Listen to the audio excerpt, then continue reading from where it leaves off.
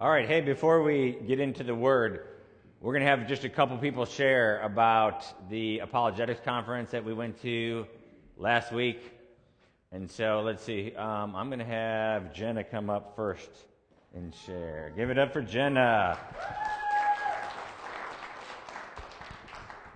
Good morning.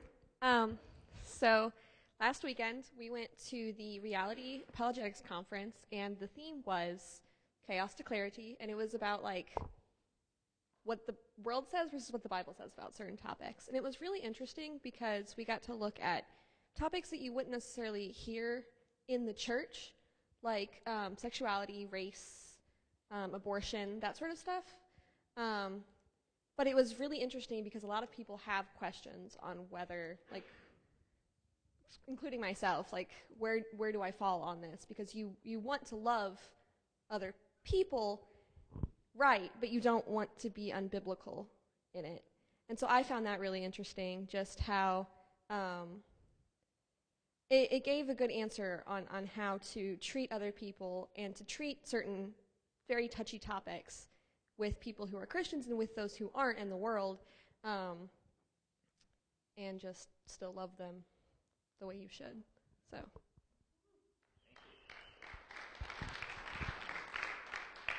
All right, where is Logan? There he is.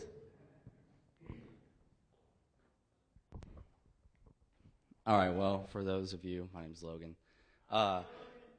So this was my fifth conference, and it was a little different because I felt like this conference was more of like informational. They were giving you more information on different topics instead of like really telling you how to defend it, although they did do that as well. But I'll just briefly, one of the things I thought was really interesting was the first session was kind of, as Jenna talked about, chaos to clarity. One of the speakers played like the chaos role, one of the speakers played the clarity role, and they were kind of debating on different topics. And one of the topics that they debated was subjective truth versus like objective truth. Subjective truth being, what's true for me might not necessarily be true for you, and what's true for you might not necessarily be true for me. And then objective truth, it's, true no matter, who believes it. So basically, Tim Barnett, who was clarity, he kind of gave an analogy. He used an interaction with the crowd. He asked the crowd, I think he asked two different people, right? Two different people what, kind of car he owned. And I think one person was like, red Prius. And then another person thought or said blue Honda Civic. So he's like, okay, so these two people, they have, their own opinion of what kind of car I own, and, it's parked in my garage. And he's like, only one of them can be right, or one of them is wrong, or neither of them is right, but they both cannot be correct at the same time, because I either have a red Prius, or I have a blue Honda Civic, or I have some other kind of car. And then he compared that to, like, I don't remember exactly what he said, but it was like, religions and belief systems, like, for example, the beliefs of Muslims, Christians, atheists. They all believe different things, but their beliefs cannot all be true at the same time. So that was just something that I thought was really cool and interesting.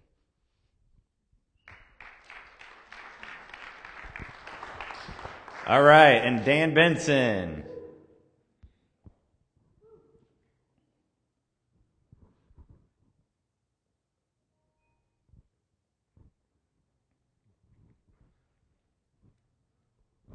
Yes, I just play off what a little bit Logan said. In the past, the Rethink conference was basically, defending the faith, dealing with atheism and other religious systems. But what was really good about this is that this had a real broad spectrum of addressing real issues, from sex and sexuality and marriage and the biblical worldview of sex, dealing with suicide, which I really appreciated is because suicide is a real problem, especially now. And basically that whole session was about just opening the door. You need to talk to somebody. And, this is okay. It's normal. We all get depressed. The idea of finding God in nature and creation, moral relativism and dismantling that and biblical relativism. All these sessions were really good. Why is there evil? Why does God not do will with what's going on? Which is a lot of questions a lot of the young people are all dealing with. It was a really good broad spectrum. All the sessions were really, really very good. I like the last one where Wallace, basically, he's an ex-cop. I identify with that. He forensically broke down why Jesus is the Messiah and all these other gods and all these other things are just trying to our pathways or trying to lead to the ultimate Christ, and how the theology about all these other gods and all the religions actually added on Christ-like attitudes to their God, and in reality, they're not even close. And he broke that down in 45 minutes in a really, really incredible way. The big thing about the whole conference was there is so much evidence that Jesus is exactly who he said he is, that having a relationship with Christ is real, it's evident, it's undeniable, and there is no other path but this, and just tons of evidence to prove that true.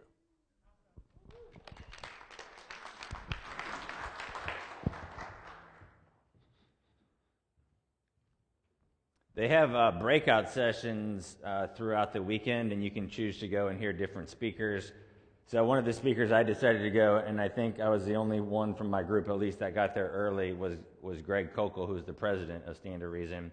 And so he was taking the opportunity before the session officially started to ask people where they were from. And so one person, like, it was a big room that was really packed, but one person on the other side of the room from where I was sitting was like, Missouri. And he's like, from St. Louis, are you that group that drives up with all that stuff written on your van? And the person's like, no. And I'm like, no, that's me over here. And so he didn't hear me at first, but I kept shouting. So anyway, that's like still on his mind that we write on those vans and everything. So we had written on our van some different things,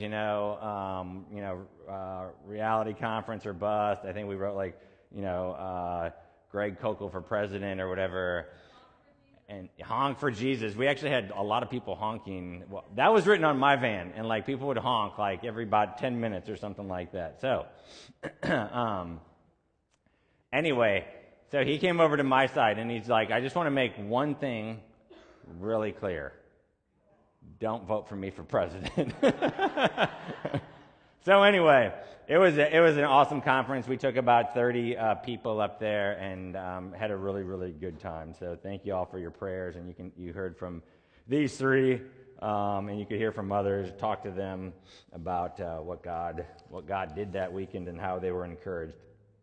One last thing before we get into the Word.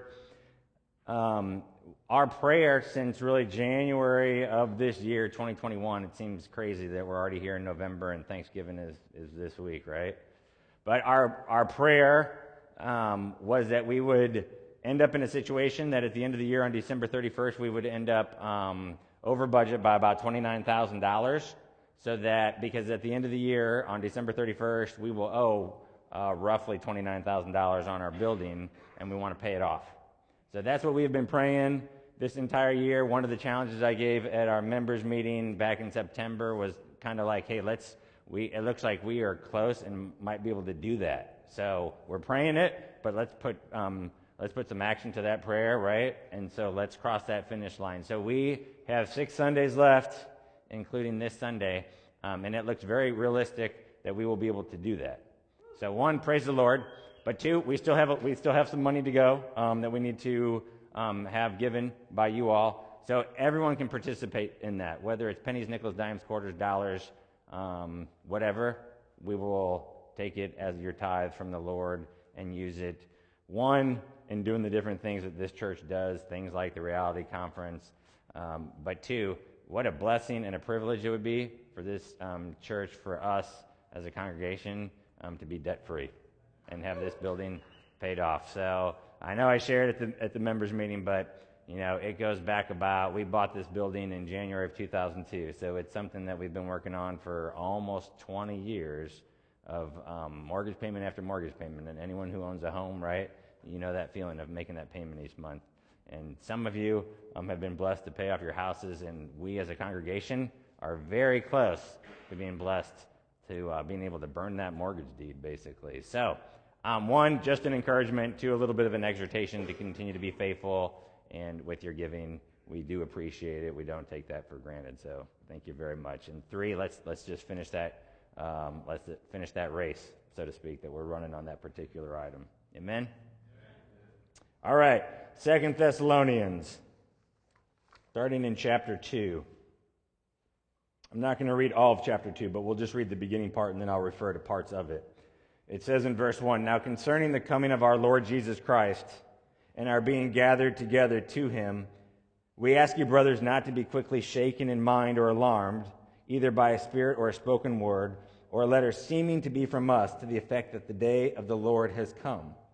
Let no one deceive you in any way, for that day will not come unless the rebellion comes first, and the man of lawlessness is revealed, the son of destruction, who opposes and exalts himself against every so-called God or object of worship, so that he takes his seat in the temple of God, proclaiming himself to be God." Let's pray.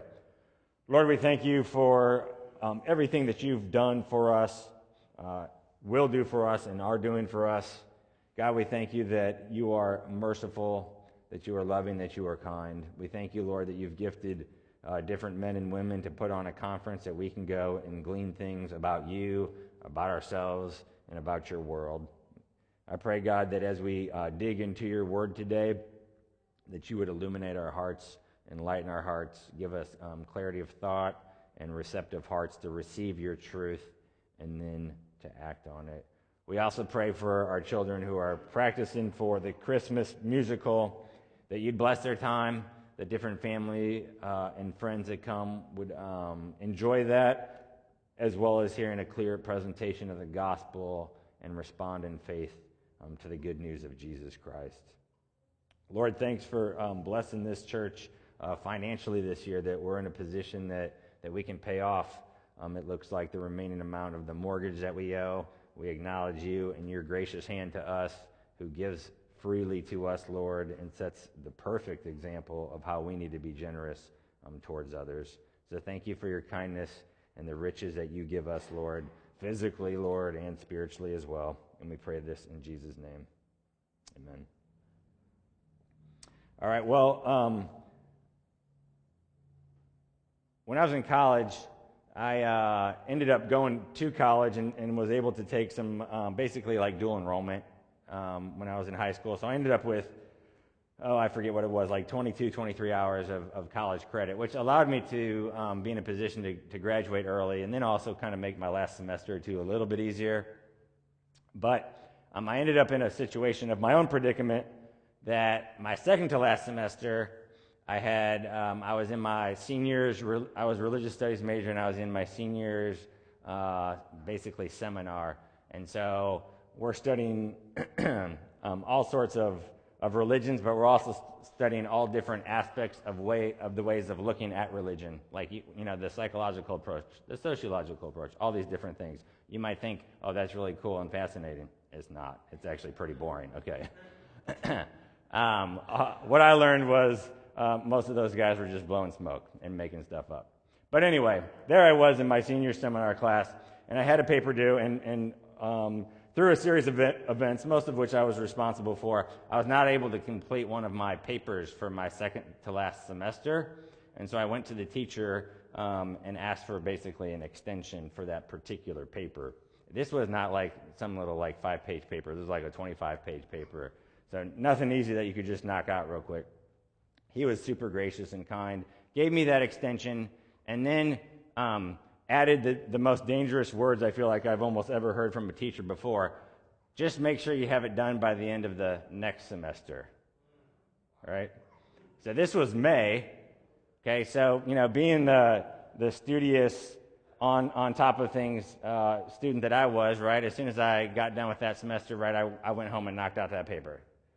No, I decided to get that done in June, right, because then I can enjoy the rest of the summer. No. Okay, well, I'd finish it that summer, right? No. Okay, well, I'm back at college from my last semester, so let's get it done before all the other classes get super hard. No. So I wait, because he said I could, just turn it in before the end of the next semester, right? So as long as I hit that deadline, I'm golden, right? So it's the last week of that last semester of mine, with everything else due, and I hadn't touched that paper since the previous May, which is like what? June, July, August, September, October, November, December, 7 months, right? Of a 25-page paper of really in-depth stuff on the sociological understanding of the family within Mormonism. That was kind of the watered-down version. So I get to that last week, and finals week for most college students, as hectic as it is, so there's a little bit of pressure added to me there. And to complicate things, I was like, well, I'm going to need every second I can possibly get to finish this paper, because it's got to be good. Like, this is, senior seminar class. So we get to the end of the week, and I'm finding out, and I'm talking to the professor, like, when's the last, minute I can turn that in? This is before, it's a beautiful thing today, because today you just, hit email, hit send and email the professor the paper. Now, he needs a physical copy, right, in his hand. So he was like, okay, well, the building gets locked at 5 p.m., so you need to be in the building before 5 p.m. I was like, okay, I can do that. So it's like the last day. Most people have gone home. It's Friday.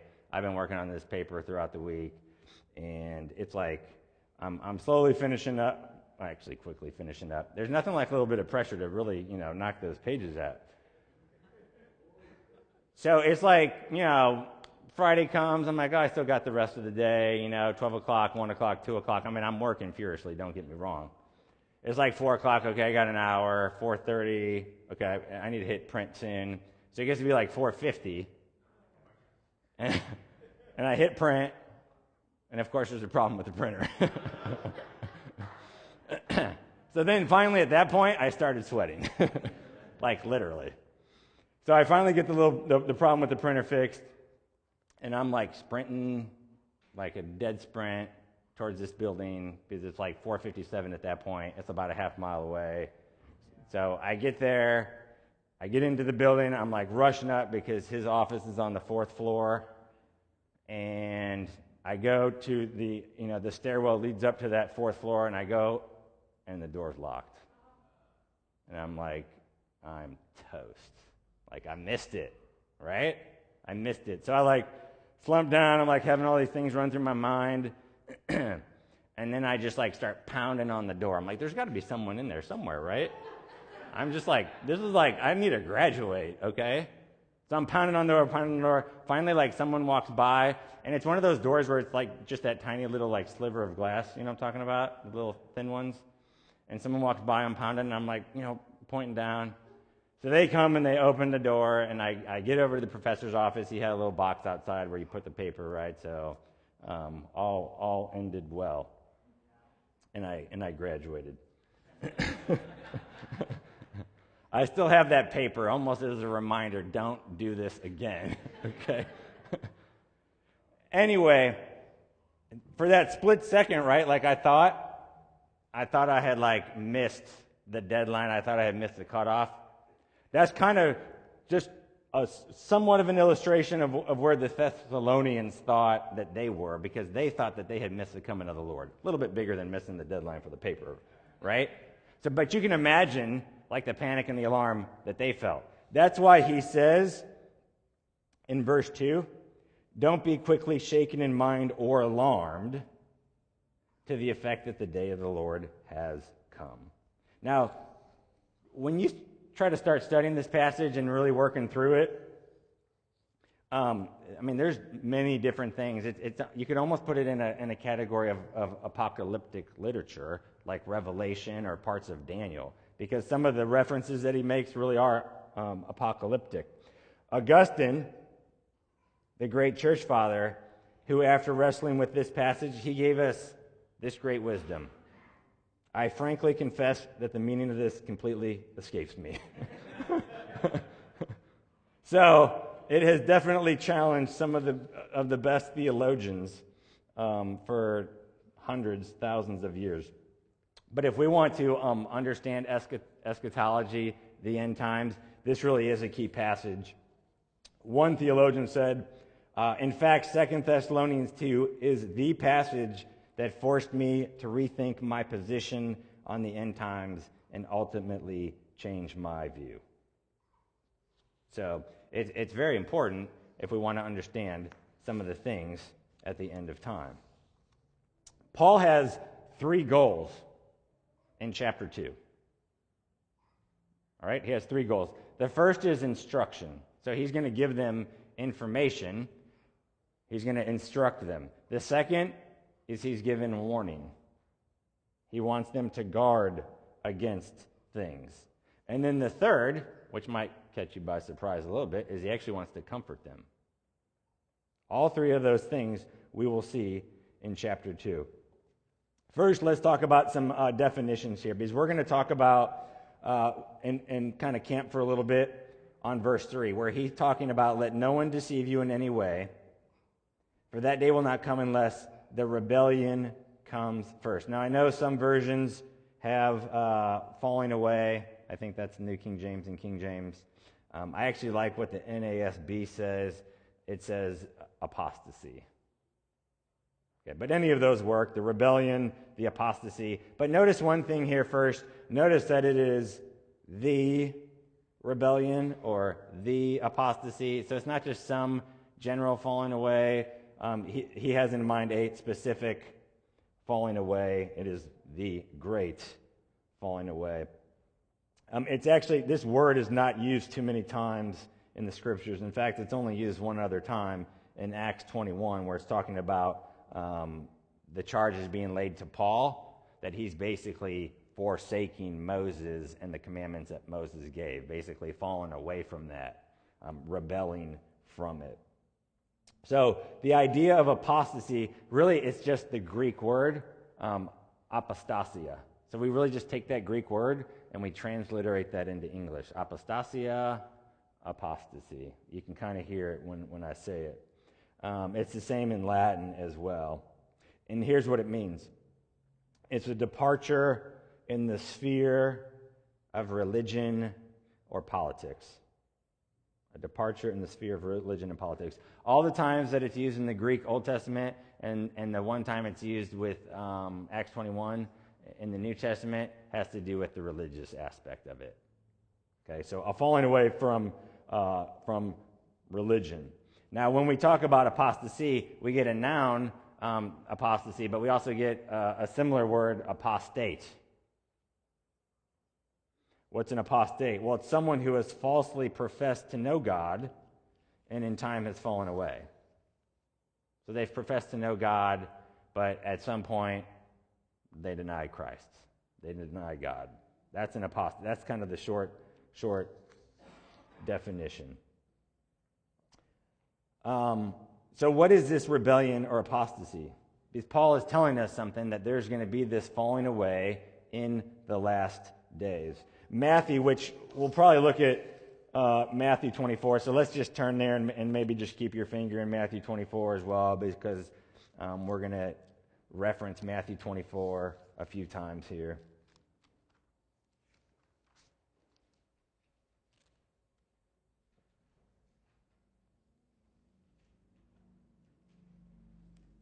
And Jesus starts this section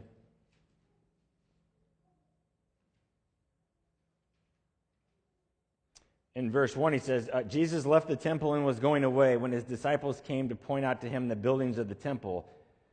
But he answered them, "You see all these, do you not? Truly I say to you, there will not be left here one stone upon another that will not be thrown down." As he sat on the Mount of Olives, the disciples came to him privately, saying, "Tell us, when will these things be, and what will be the sign of your coming and of the end of the age?" Okay, so that's like the header, basically, for the passage. They're asking him a question. Jesus is going to give a discourse, a teaching on the coming of his coming and the end of the age. So he goes on, and some of this mirrors very closely what 2 Thessalonians says. Makes sense, but you'll hear it and you'll see it. He says, verse 4, Jesus answered them, "See that no one leads you astray. For many will come in my name, saying, 'I am the Christ,' and they will lead many astray. and you'll hear of wars and rumors of wars. See that you are not alarmed, for this must take place, but the end is not yet. For nation will rise against nation, and kingdom against kingdom, and there will be famines and earthquakes in various places. All these are but the beginning of the birth pains. Then they will deliver you up to tribulation and put you to death, and you'll be hated by all nations for my name's sake. And then many will fall away and betray one another and hate one another. Okay, so that's the same thing that Paul is referencing, this falling away.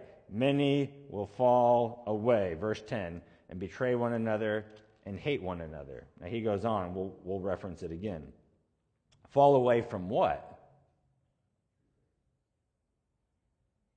Fall away from what? Like following Christ, right? Fall away from the church, fall away from the faith. Two things happen that Jesus says there as part of the falling away. People will betray one another, and people will hate one another. This is in the context of the covenant community, which is really sad.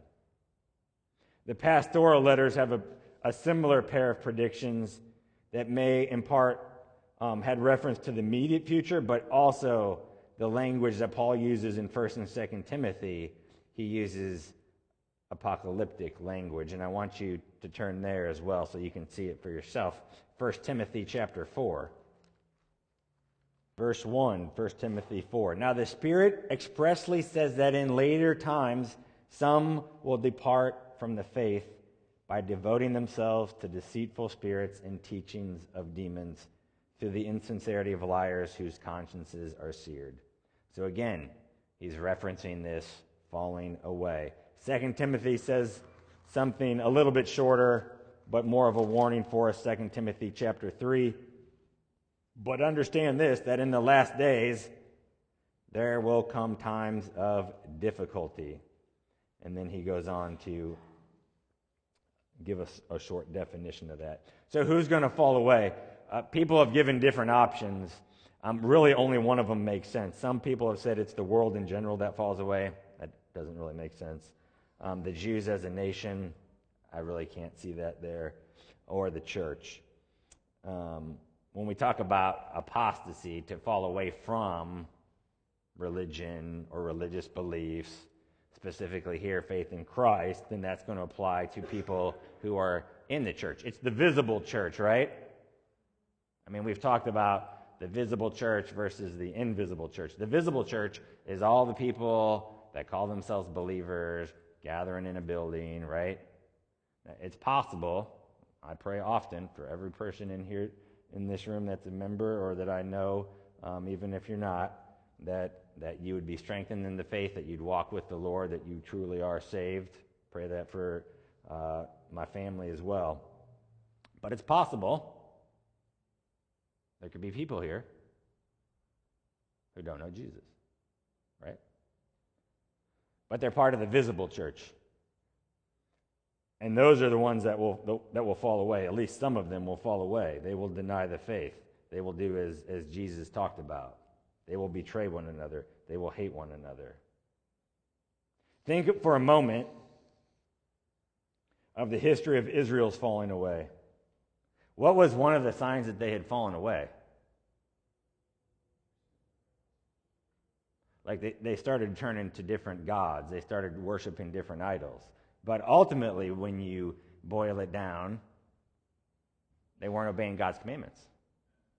And even when some of them were going through the motions, like the prophets call them out, and we're like, oh, you're just kind of going through the motions. Your heart's really not in it. So even in the Old Testament, because sometimes, friends, we get the mistaken idea that like the Old Testament was all about law, the New Testament was all about grace. Now, God's always been concerned about the heart. Always concerned about the heart. And, he even says, man sees the external, God sees the heart. So God's been concerned about the heart. The prophets at times call the people out. I mean, you're just going through the motions and you're just going through the routine. Your heart's not in it. So God is concerned about the heart. You think about Israel's falling away, and God uses different nations to bring discipline against them. The Assyrians with the northern kingdom, the Babylonians with the southern kingdom, and at times the Philistines invading as a sign of his discipline against them. But they would fall away. Then what would happen? They'd come back as a nation, and they fall away, they come back, they fall away, they come back, right? Think about Elijah even. You know, Elijah's all bummed out after his showdown on Mount Carmel. But what does God say to him? Yet I will leave 7,000 in Israel, all the knees that have not bowed to Baal, and every mouth that has not kissed him. So God has a faithful remnant, and he always will. And even if people are falling away, God still has the true invisible church, which is his. Now think about it. Why do people fall away?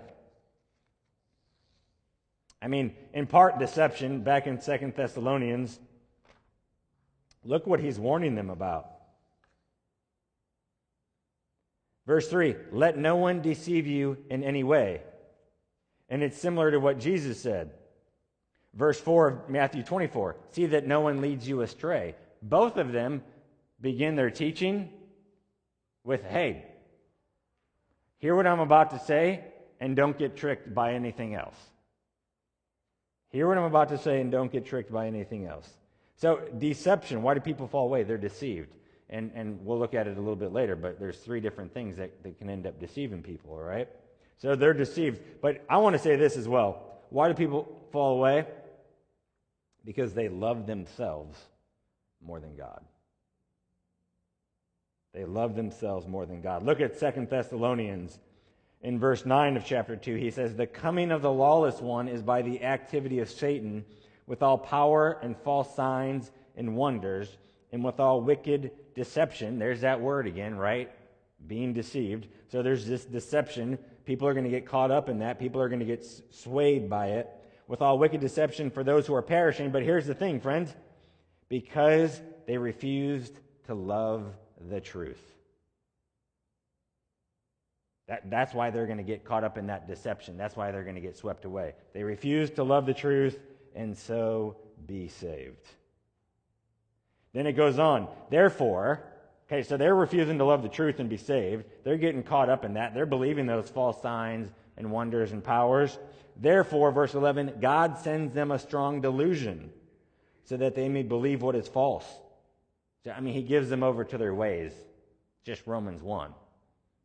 In order that all may be condemned who did not believe the truth, but had pleasure in unrighteousness. So again, they're loving themselves more than God. Verse 12, they did not believe the truth. The truth was presented to them. They did not believe it. And then look at the very end, but had pleasure in unrighteousness.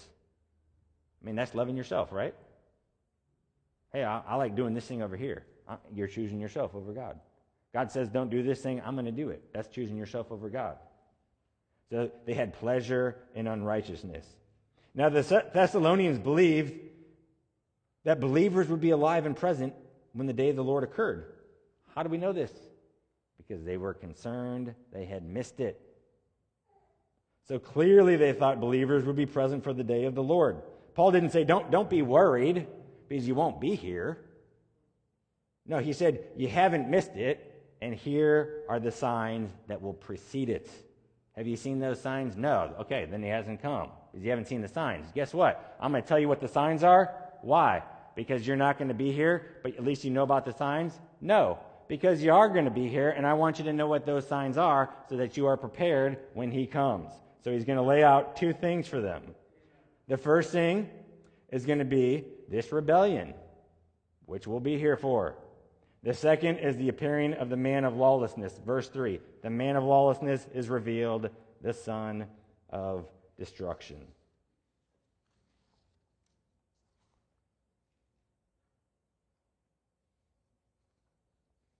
Where does that take us?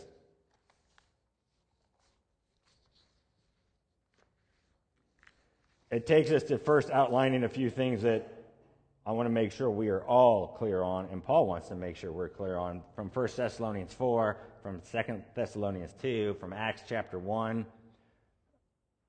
Christ will return, right? But here's the thing. Christ will return in the same way that he left. Where do we learn that from? Acts, right? Apparently we got to turn there. I wasn't planning on turning there. Acts chapter 1. So this is Jesus. He's getting ready to ascend into heaven. It says, verse 8, chapter 1, you will receive power when the Holy Spirit has come upon you, and you will be my witnesses in Jerusalem and all Judea and Samaria and to the end of the earth. And when he had said these things, as they were looking on, he was lifted up, and a cloud took him out of their sight.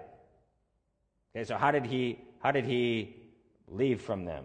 I mean, he was physically present. He was literally there. He was addressing them, right? Then what does it say? He was lifted up, a cloud took him out of their sight. And while they were gazing into heaven, as he went, behold, 2 men stood by them in white robes and said, Men of Galilee, why do you stand looking into heaven? This Jesus, who is taken up from you into heaven, will come in the same way as you saw him go into heaven. Okay, so Christ is going to return. He's going to return in the same way. Well, how is that? Well, it will be a literal return. It will be a physical return. It's not going to be some, liberal churches, progressive churches. You get to Easter every year. You push them on, like, what's the resurrection of Jesus? And they'll go into some spiritual trash. I mean, Jesus didn't physically rise from the dead is what they'll say. It was like this spiritual, Christ is new in our hearts. I don't know how you get that from reading the Bible. Okay? You don't. Same thing with Jesus returning. The Jehovah Witnesses, they've messed up a lot of things, so that it would be expected for them to mess this up too. But there was a pastor, 1800s, named Charles Russell. He taught that Christ would return invisibly in 1874. Invisibly, okay? And make himself known to the world in 1914. Okay, well, false teachers are great at, one, like setting dates, and then 2, adjusting the date, right, once the date comes and they're wrong, and reinterpreting the information they originally given. So the next leader comes along and is like, well, he was kind of wrong in his calculations, and really in 1914 is when Christ came back, but it was invisible, and really there was this thing going on in heaven where the keys were being handed over and all that sort. I mean, they messed up the doctrine of the second coming, and they messed up the doctrine of the deity of Christ, but they messed this up. Friends, hopefully some of this stuff is just plain and clear for y'all to see. You're just reading it for yourself, and it's just like, oh, duh. But guess what? We need to make sure we do understand it, we see it, and we believe it, because that's what it's written here. So it's going to be a return. Christ will return. He will return in the same way he left. It will be a literal return. It will be a physical return. There will be signs that precede his return. Jesus laid out some of them. Paul's laying out 2 specific ones here before he gets into some more detail. And what we find out here is believers will be present for when Christ returns. We won't miss the event. Why is that important? Look back at Matthew 24. In verse 4, he says, see that no one leads you astray, for many will come in my name, saying, I am the Christ, and they will lead many astray. Similar to what Paul's talking about with the false power, signs, and miracles being performed by Satan. Okay, lead many astray if possible. Why is this last point important? Because believers aren't going to miss the event. It will be clear. Paul spells it out in detail in 1 Thessalonians 4. We won't miss it. We won't miss it. That's what he's trying to comfort them here in 2 Thessalonians. It's not going to be something that you end up missing by chance. What are the signs preceding his coming? Back in 2 Thessalonians 3, he says, chapter 2, verse 3, for that day will not come unless, there's a big claim here. He's going to give us some key information. What is it? The rebellion comes first. So Christ isn't coming back until there's this rebellion. And the man of lawlessness is revealed, the son of destruction. What does that indicate? That Christians will indeed be present to see these 2 signs. And like I said before, notice it's the apostasy, not an apostasy. Many people will fall away from the faith.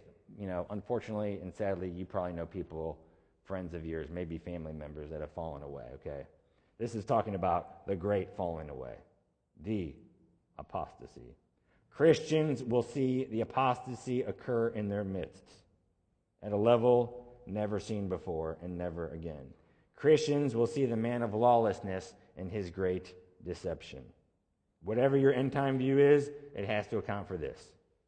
Christians will be here for these two events. But here's what I want to say. One, Paul's instructing them and giving them information. Two, he's warning them. We always have to be ready and willing to admit that we can be duped on something. Okay, if you're not willing to realize that and you're not willing to admit it, then maybe you've already been duped. Okay, so he's instructing, he's warning them, he's telling them to be on guard. And then here, guess what? He's actually comforting them. You're like, really?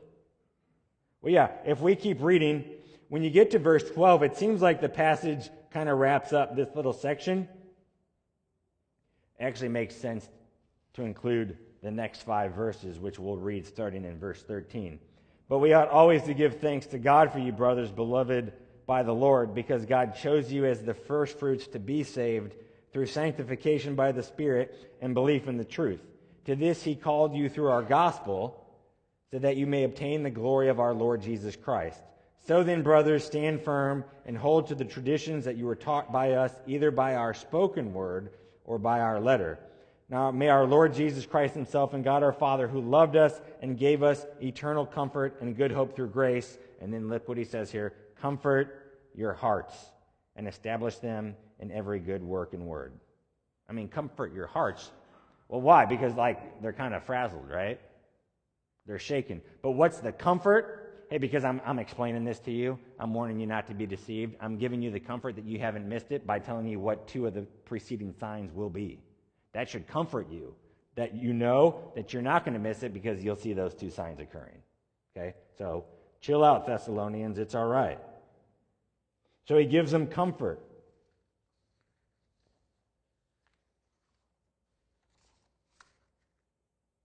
So back to the deception part. Back to the warning. Back to us being on guard. So who deceives us? Well, one, the world can deceive us. What's the world? I mean, it can be all sorts of different things.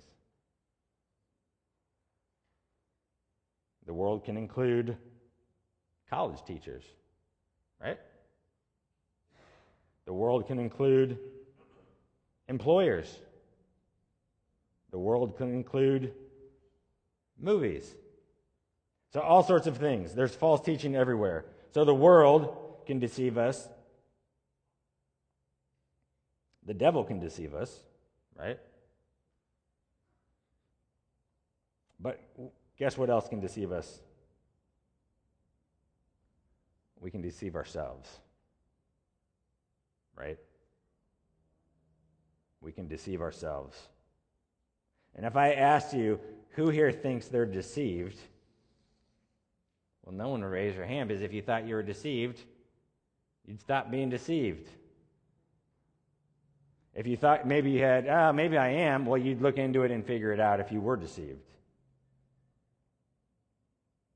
So why the warning against deception? Why is he warning them against it? Because it was a very real possibility for them. And guess what? It's a very real possibility for us. How do we guard against it? I mean, we're given the answer we already looked at. It's loving the truth. Verse 10, with all wicked deception for those who are perishing because they refused to love the truth. Friends, how much do you love the truth? How much do you love it? I'm not talking like mathematical truth. That's important. Scientific proof. That's important. Literature. That's important. But I'm really talking about biblical truth. Like what the Word of God says. How much do we love that truth? Because if we love it, and we're making that the thing that we're seeking out, the thing that we're putting foremost And why do we love it and seek it out? Because we love God. So we're seeking after Him. And what does that even mean, to seek after God? Well, that means to seek out His truth. What does He say on certain things? And then we believe it. Why? Because He said it. God said it. That's good enough for us. So yeah, no one thinks they're deceived. But then why do we get all these warnings in the Scriptures about guarding against it? Because it is very possible for that to occur. And so we should pray regularly for the Lord to reveal to us areas that we might be deceived in. I don't want to be deceived. You want to be deceived? No. And what's the guard against that? The truth of the Word of God. The truth that He has laid out very clear for us. That guards our hearts. Yet if we don't know it, if we're not studying it, if we're not living it, if we're not walking it out, we just open up huge doors for us to be deceived.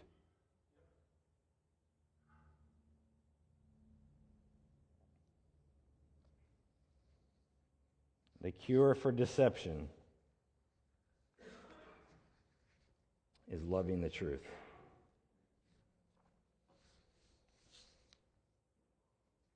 There's all sorts of deception, friends, going on in the church at large. Recently, one denomination was updating their worship hymnals. And they added a new song to it,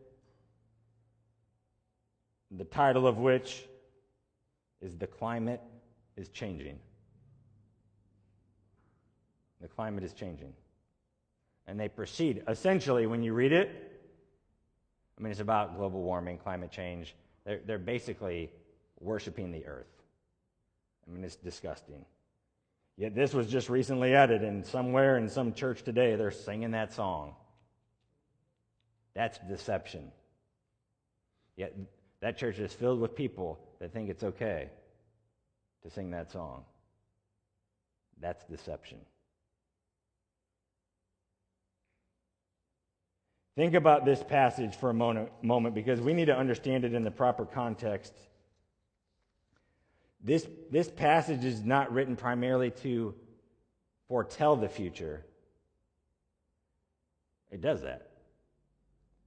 But it's primarily written to pastor the church, to minister to these Thessalonians.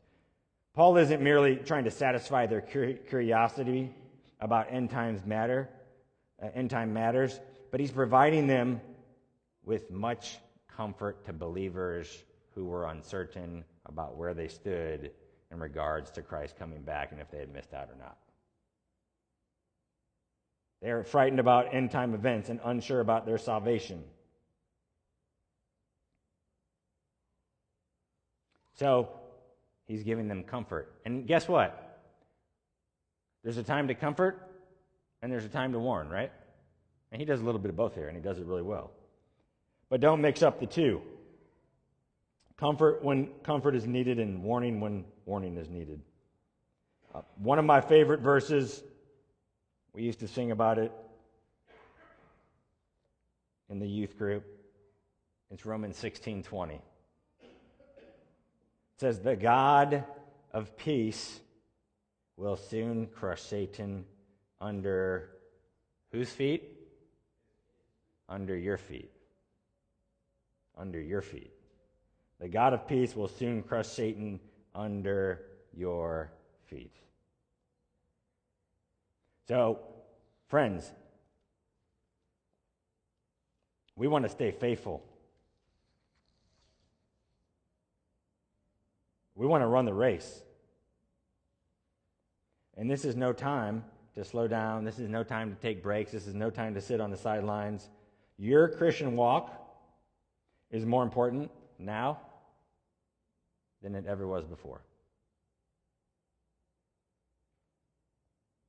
And as Jesus continues to go on in Matthew 24, here's how he wraps up the first part of it by saying in Matthew 24:13, the one who endures to the end will be what? Saved. We have to endure. We have to run the race. Guess who gets the prize? The one who finishes the race, right? So run the race well. Run the race fully. We want to finish the race. So take comfort that God, wherever you're at in your walk with Him, if you're a believer, you can take comfort that God has all of this. End times, right now, whatever's going on in your life, He's got it. He's got it. Now, does that mean there's not going to be trials or tribulations or suffering? No. In fact, he talks about, look at what it says in Philippians chapter 1, verse 29. For it has been granted to you that for the sake of Christ, you should not only believe in Him, but also suffer for His sake. Did you see that word suffer? Is it there in your version? Something similar at least? So it's been granted. God is granting to you what? To believe in Him, but what also? To suffer. Part of being a believer is having suffering. That's not an opinion. That's a fact based on this and many other scriptures. Do you believe that? Yes. Okay? So, running the race, I mean, it's not some 100-meter yard dash. It's not some 5K. It's not some 10K. It's like a marathon, all right? So we have to run well. We have to pace ourselves. But we want to run well, and we want to see that finish line, and we want to cross it. And some of us might cross it sooner than we think, okay? That's taking the comfort from God that He has all things. Right? Look at Romans chapter 8, verse 28. And we know, maybe you need to underline those two words, we know. And we know that for those who love God, all things work together for good, for those who are called according to His purpose. All right? So it doesn't mean the bad thing that happens is good. He's going to work it for good. Many bad things that we're going to experience, and they're bad. The Scripture calls them bad. But here we're finding out that those who love God, that's the condition. Those who love God, all things work together for good for those who are called according to His purpose. And here's the thing, though. You have to keep reading. For those whom He foreknew, He also predestined to be conformed to the image of His Son, in order that He might be the firstborn among many brothers. And then it goes on, and those whom He predestined, He also called, and those whom He called, He also justified, and those whom He justified, He also glorified. God sees it as completed. What did Jesus say on the cross? It is finished. One word in the Greek, tetelestai. It is finished. And He accomplished everything that needed to be accomplished on the cross. He accomplished it. So Paul can talk here in the past tense, calling us justified and calling us in the past tense glorified, because to God it is a done deal. If you're a believer, then all these things are true. He foreknew you. He predestined you. He's conforming you to the image of His Son. He's called you. He's justified you. He's glorified you. Again, take comfort that you have the God of the universe on your side. So I mean, who's going to win, y'all? Like, who's going to win? So, Zoroastrianism, if you don't know about that, it's like this cosmic fight against good and evil, and it's like, you know, the scales are constant, like 50-50, 51-49. Sometimes evil starts to win, sometimes good starts. It's almost like Star Wars a little bit, like, you know, the darkness and then the good and then the darkness. You know, there's never this like ultimate power that can conquer everything. But in our universe, in the real universe, in the universe we live in, the only universe there is, we have God. And He is King Supreme. He does as He pleases, and He has told us the truth about what we need to have life in him. He has conquered all so that we have the victory in Jesus. We take comfort in that. So we take the warnings and we make sure that we are grounded in the Scriptures. We make sure that we are guarding our hearts. We make sure that we're doing what 2 Corinthians says and examining ourselves to do what? Make sure we're in the faith. Sobering verse. Some people don't like that verse, but it's there.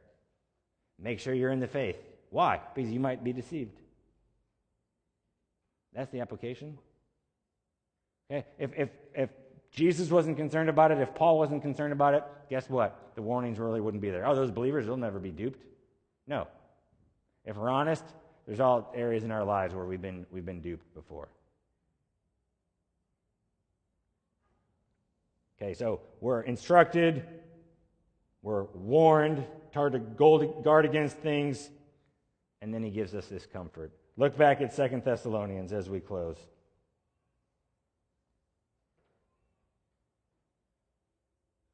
Verse 16, and this is a prayer again that he's praying. May our Lord Jesus Christ himself and God our Father, who loved us and gave us what kind of comfort? An eternal, an everlasting, an ever after comfort, right? That's what he gave us. Not just this little tiny cup of comfort. You drank it last week and you need... No. It's eternal. It's an eternal comfort. And some of us need that today. You need that comfort. Well, you have it. Who loved us and gave us eternal comfort in good hope through grace. And then here's the exhortation for us to take all this from chapter 2 and let our hearts be comforted. Comfort your hearts and establish them in every good work and word. Amen? Let's pray. Lord, I do pray for anyone here who needs the comfort of Jesus today to receive it from him in its entirety. I pray, God, that anyone that might be deceived on any truth of yours, that their eyes would be opened.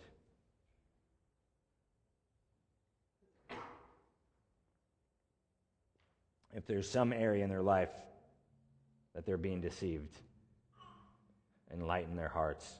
If there's anyone here who believes themselves to be saved and isn't God, please reveal that to them as an act of mercy.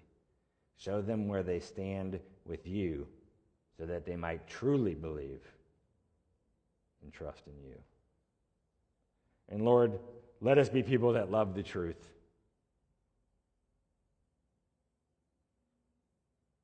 Let us be people that love the truth and that love you and that choose you over everything that the world has to offer. We choose you over anything that might come our way. Increase our love for you, Lord, daily we ask. In Jesus' name, amen.